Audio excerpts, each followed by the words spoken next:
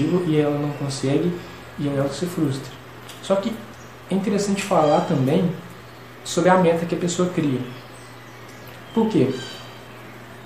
A meta que a gente tem que criar é uma meta que dá para a pessoa a possibilidade dela atingir esse objetivo. E às vezes as pessoas elas criam metas onde parece que essas próprias metas não dá para a pessoa a possibilidade dela realmente conseguir alcançar esse objetivo. Vou te dar um exemplo. A pessoa ela quer emagrecer 10 quilos.